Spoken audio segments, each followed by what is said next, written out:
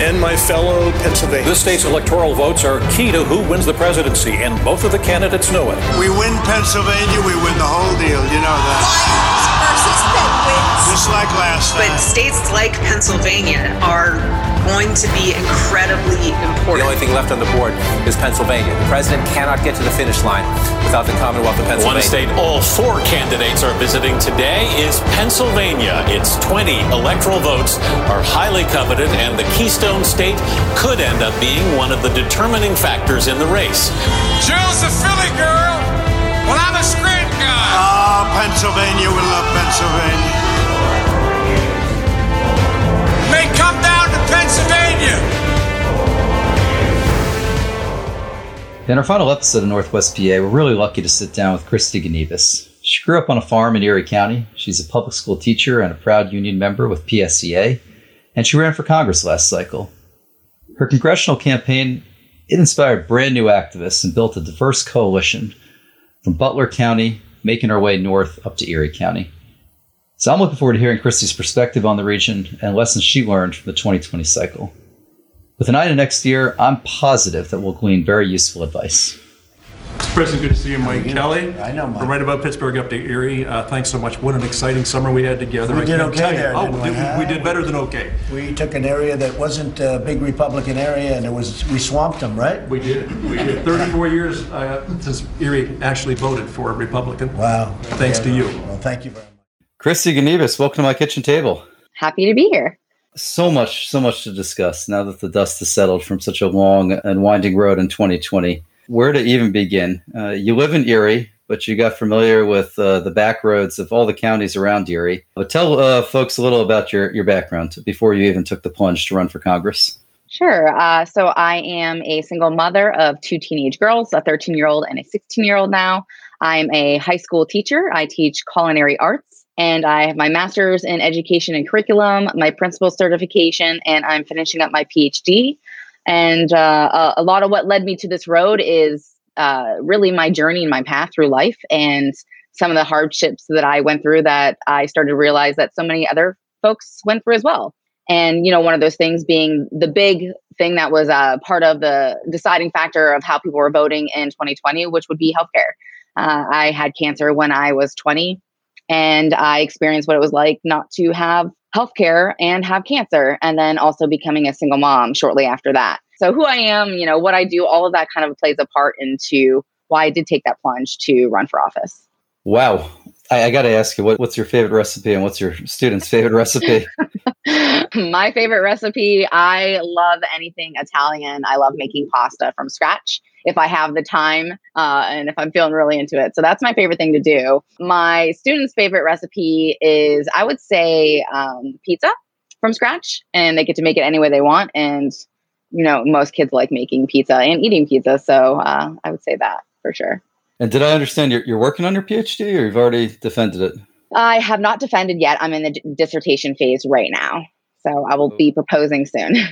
Give listeners a little sneak peek. So my dissertation is on teacher persistence and what teachers perceive as career success, specifically in year 4 to 5. That's when we find by year 5, if teachers are going to leave the field, they usually do it before year 5. So what is it that's keeping teachers in the field? How can we capitalize on that? How can we, you know, make teachers stay, make them feel important, valued? So that's really where my research is. You're pursuing this up in Northwest PA or at another institution? Yeah, in Gannon. In Gannon. Okay, great. Mm-hmm. So are you born and bred Northwest PA? I was born in Tulsa, Oklahoma, actually. Wow. Okay. All right. But my family's from Erie. We moved back to Erie shortly after. So I've been here my whole life. So pretty much. And this is in the city or the county? So I live in the county. I lived in the city for several years when I was younger. And then my first home was in the city. But now I live in Mill Creek Township. And which school district? Mill Creek. Gotcha. Yeah. Gotcha. Yeah. Look, I mean, for better or worse, I think for worse, more than half of our country doesn't even come out and vote on average. What convinced you to make the plunge? I mean, to go all in and put your name on the ballot, that's a huge, huge change, it sounds like, to go from the classroom to the campaign trail. Yeah, you referenced healthcare. Obviously, that's that's top of mind for many voters. But Sure. to just give folks a sense of what was it, something in 2017? Was it in 2019? At what point did this begin to crystallize? I would say in 2018, after seeing the results of 2018 and seeing the significant strides that Democrats were making, and particularly women were making, it really excited me because my PhD, even though I'm focusing on my research is in teacher persistence, it's really in leadership. It's a organizational learning and leadership PhD. And so I knew that I wanted to take my experiences and use them for good and use them to be a leader in my community. I was already doing a lot of service work at that time, joining boards, doing whatever I could in my community. And the more I started to do that and talk to folks, the more I realized that folks were really looking for somebody that looked like them. And so was I. You know, when I was looking to my leaders and seeing that, well, none of these people really reflected me at all. You know, certainly not my congressperson. A lot of my representatives, they didn't come from a background like me. They didn't understand the struggle. So when we're fighting for things like education and healthcare, equality, they didn't even understand because they never had to go through that.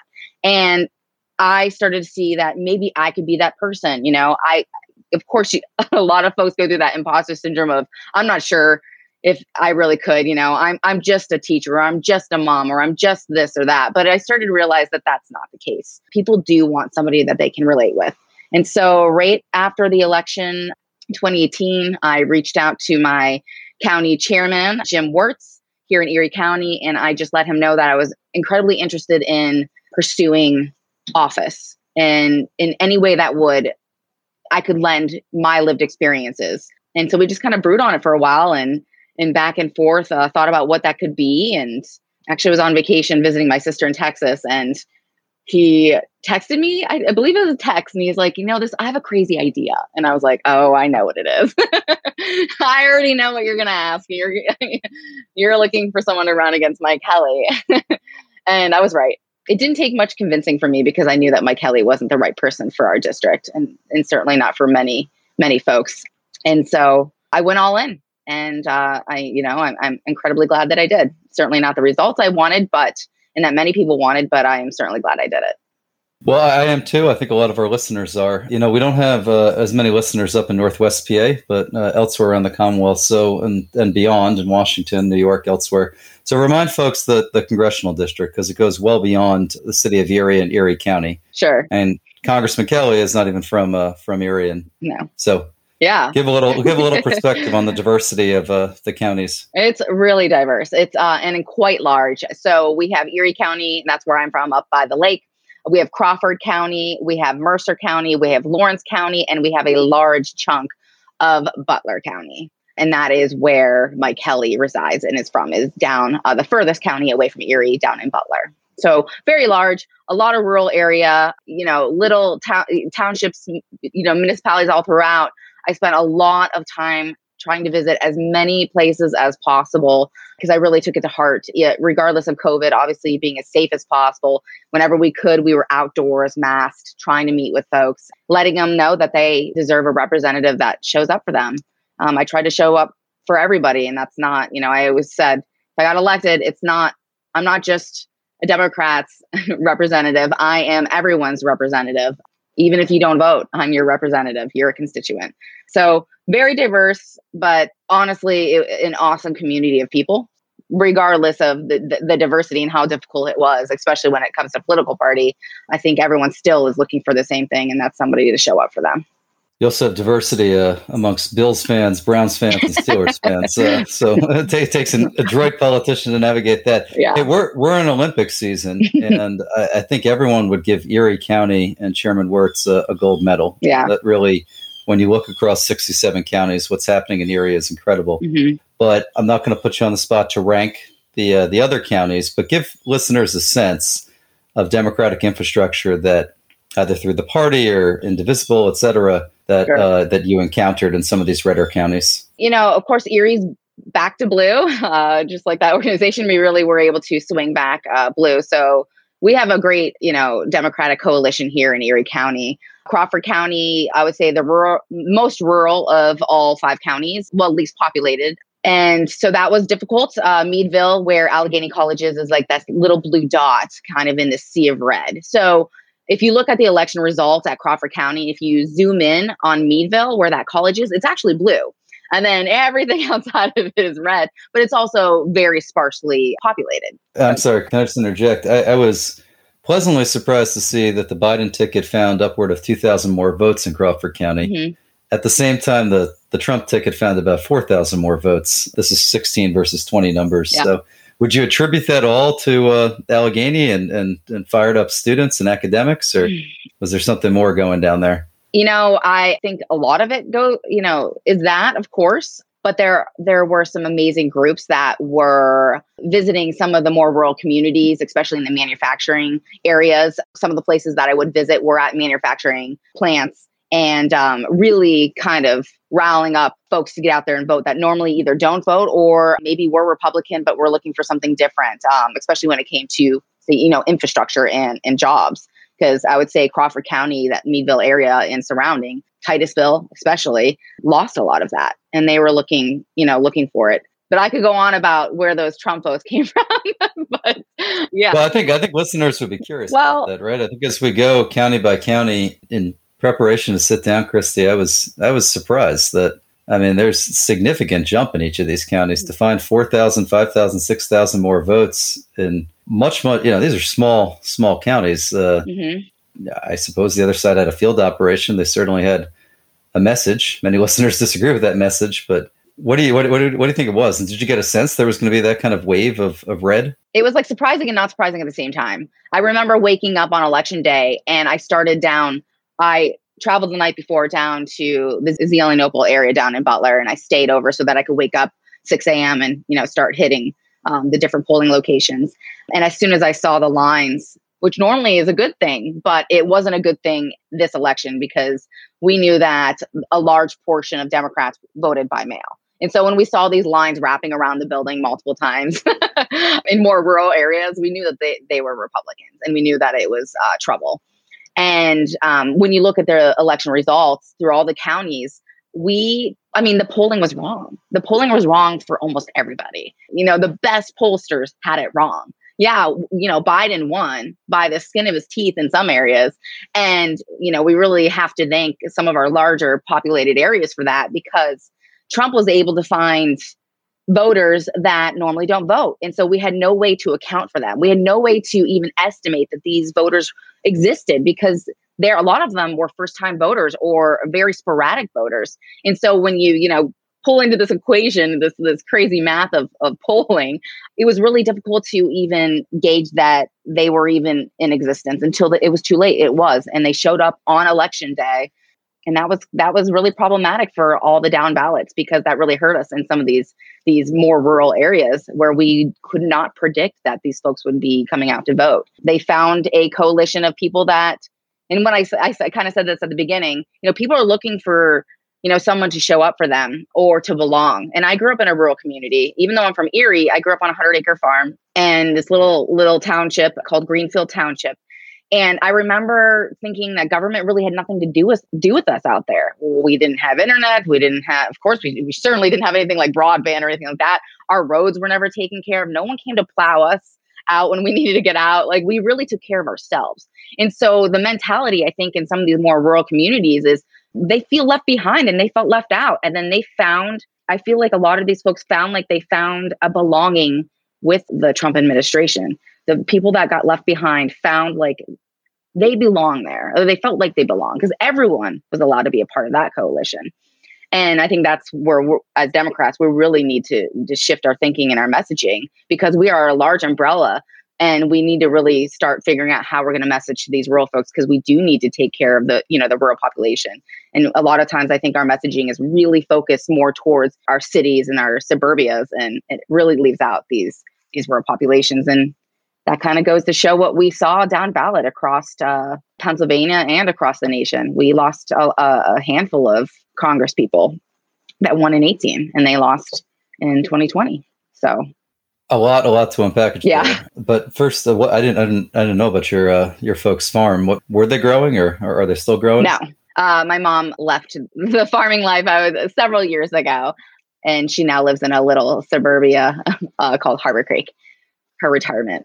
She's like, now that you guys are gone, I can't do this on my own, and I don't blame her. But when you were growing up, what was on the farm? So we had we mostly did crops and cows, and we had neighboring farms that we would share with, and that sounds really funny, but we called ourselves more of like the bartering farm, because it was just me, my sister, and my mom. And so there was a lot that we couldn't do. So we negotiated with the neighboring farms if they could use our land for crops, and if we would help out in the summer, that they would give us a cow or a pig every year. So that is what we did. This would make William Penn and our founding fathers proud. Yeah. I feel like this is what happened back in the really? day. You mentioned polling, and I'd remind listeners to check out one of our first episodes with Professor Chris Borick, the pollster and academic out of Muhlenberg College in Allentown, who had a lot to say about why the polls were so off.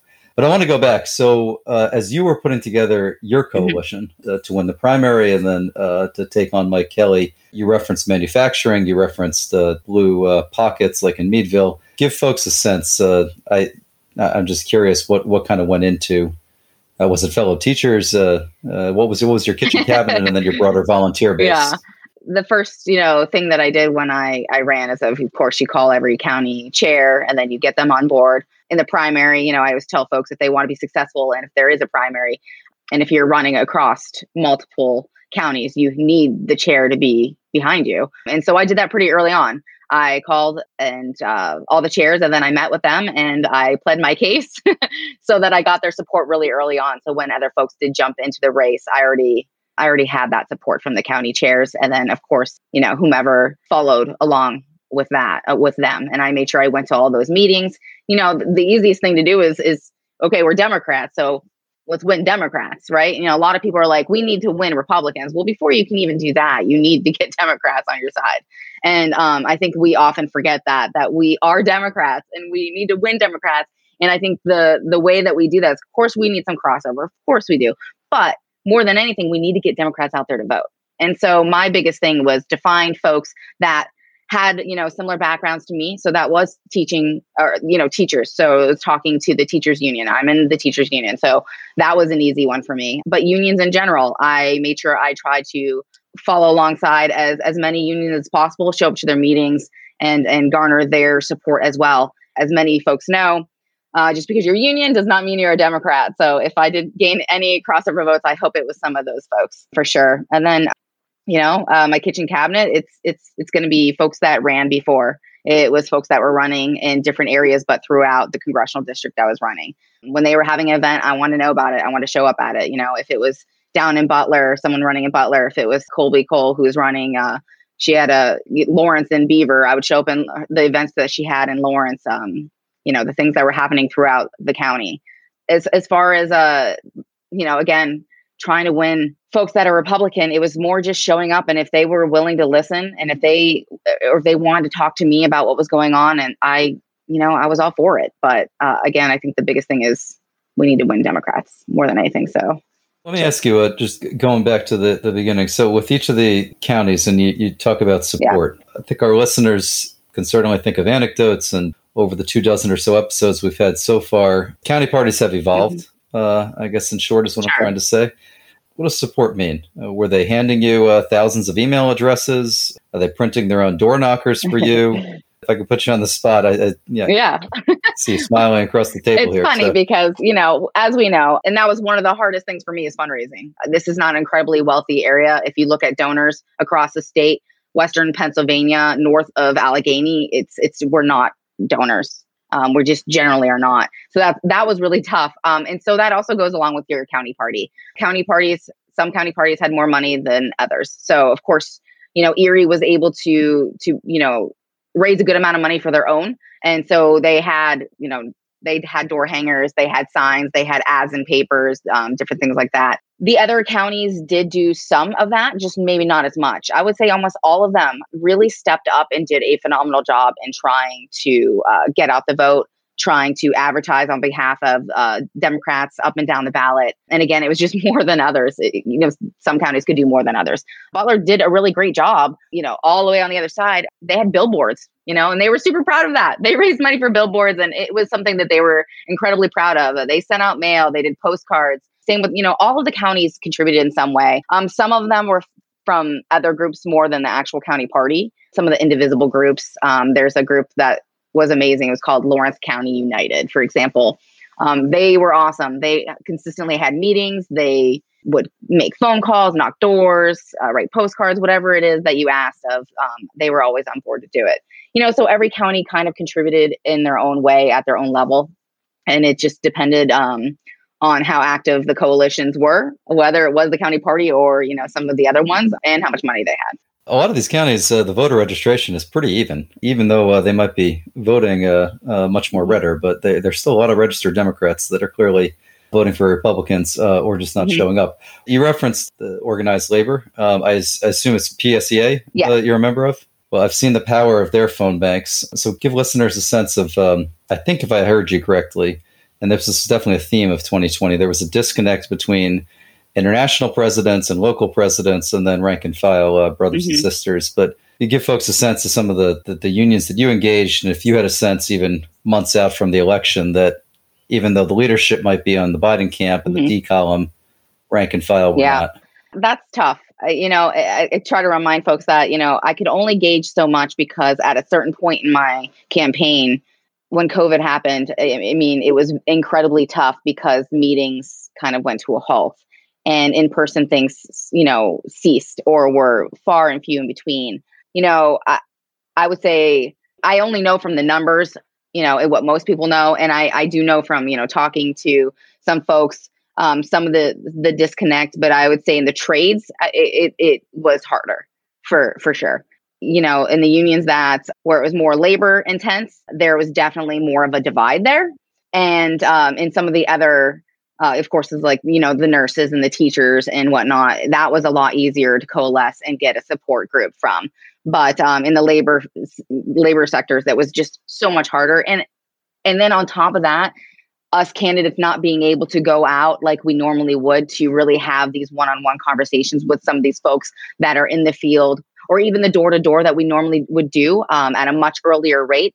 I think that really hurt us. And I can only guess or only say what I know from the numbers, but that really was it, for us. I feel like since we weren't able to physically show up as much as we normally would have, that hurt us when it came to the different unions. And because the union leaders were all on board, even folks in the gas, the miners and all of that, they were a lot of them were team Biden and down ticket as well, or down ballot, but not being able to get in front of, the different brothers and sisters, as many people call them, it was really tough, really hard. So I could only just speculate.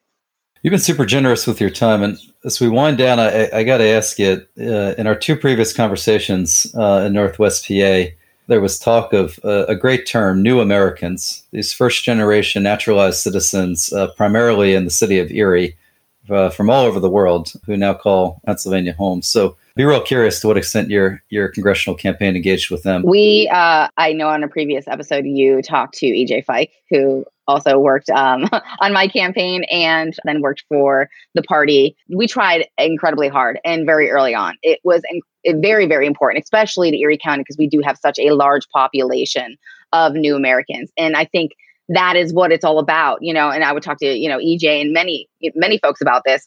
What is America about? The point, right, is to include everyone and to give folks that choice or that opportunity for the American dream. And who better to really showcase that and to do that than our new Americans? And we do have such a large population of them here in Western Pennsylvania and certainly in particular in Erie County. And so we were engaging with them as much as possible. It was a huge part of our campaign and a huge part of the Democrats' campaign here in Erie, for sure. And so that meant going to, the places that they worship. That meant helping out with food drives. That meant knocking on their doors. That meant making phone calls and showing them how important this is to them and to the community that they live in and how important their vote really is to this election. What advice would you give? We have statewide candidates and their campaign managers that listen to the show. It doesn't look like we're going to have any statewide candidates coming from Erie or from Northwest PA this cycle, but what advice would you give to them? And then corollary to that is, what advice would you give to first-time candidates, wherever they might be running and whatever office they might be seeking in Pennsylvania? The advice I would give to the candidates statewide, I know that we're getting a lot of action here in Erie County. They're at least coming to visit us a lot. They see how important Erie is, how important Western Pennsylvania is to really show up for us. I think we often feel like here in Western Pennsylvania, north of Allegheny, north of Pittsburgh, I think we feel like we're not even part of the rest of the state at times, if that makes sense. It's just like, it's almost kind of like this running joke, right? Like there's this huge divide. When people talk about Pennsylvania, they talk about Philly or they talk about Pittsburgh. They don't even know that we exist. So showing up for us, making us feel like we're part of it, that you're going to work for us as well, because we have a lot to offer here in Western Pennsylvania.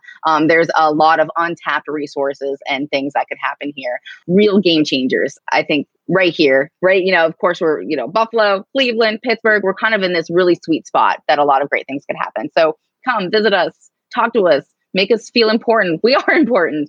The other thing for new candidates is, surround yourself with a great team, because your team is everything. The people that are around you all of the time can often make or break your chances of winning, or at least being successful in whatever that looks like, because it's not always winning that is success. And so surround yourself with good people. And that means talking to as many people as possible. And that's not texting. That is the old fashioned picking up the phone and actually calling people, or showing up and actually talking to them in person. It's so incredibly important. And they say it's all in who you know. And in many ways, it really is. It's networking and talking to people. And really the theme here is just showing up for people. If you want to win, you need to look like and be that kind of person that shows up, because that's the kind of representative, or that's the kind of elected official that we want, is somebody, regardless of how difficult it is, regardless of the demographics, Republican, Independent, Democrat, whatever, you're going to show up. And so that would be my advice. Thank you all so much for listening to today's episode of Pennsylvania Kitchen Table Politics. As Hillary Clinton used to say, it takes a village. This podcast would not be possible without the help of Sarah McGrath and Jake Schwartz. If you liked this discussion, we would love for you to give us a review, subscribe, and rate us on iTunes, Spotify, or wherever you get your podcasts. If you have a suggestion on a future guest and other feedback, visit our website, papoliticspodcast.org. Don't forget to follow us on social media at PA Political Podcast on Facebook, Instagram, Twitter, and LinkedIn.